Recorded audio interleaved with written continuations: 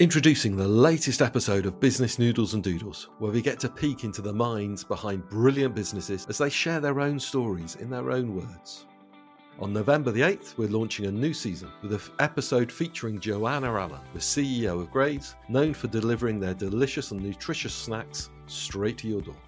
Discover Joanne's story of how she's transforming Graze from a gangly teenager into a slightly more mature 20-something. She shares insights into how the business got started, its remarkable growth and its acquisition by Unilever.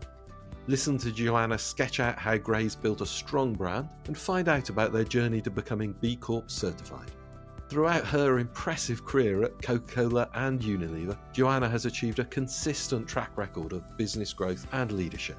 I loved chatting to Joanna, and I really hope you enjoy listening to our conversation.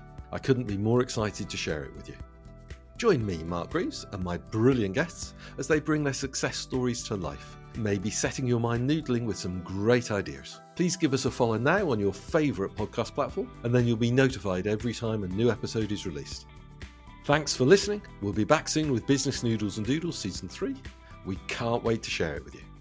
Business Noodles and Doodles is brought to you by PKF Francis Clark, the Southwest's largest firm of independent chartered accountants, and officially ranked as one of the UK's best workplaces by Great Place to Work.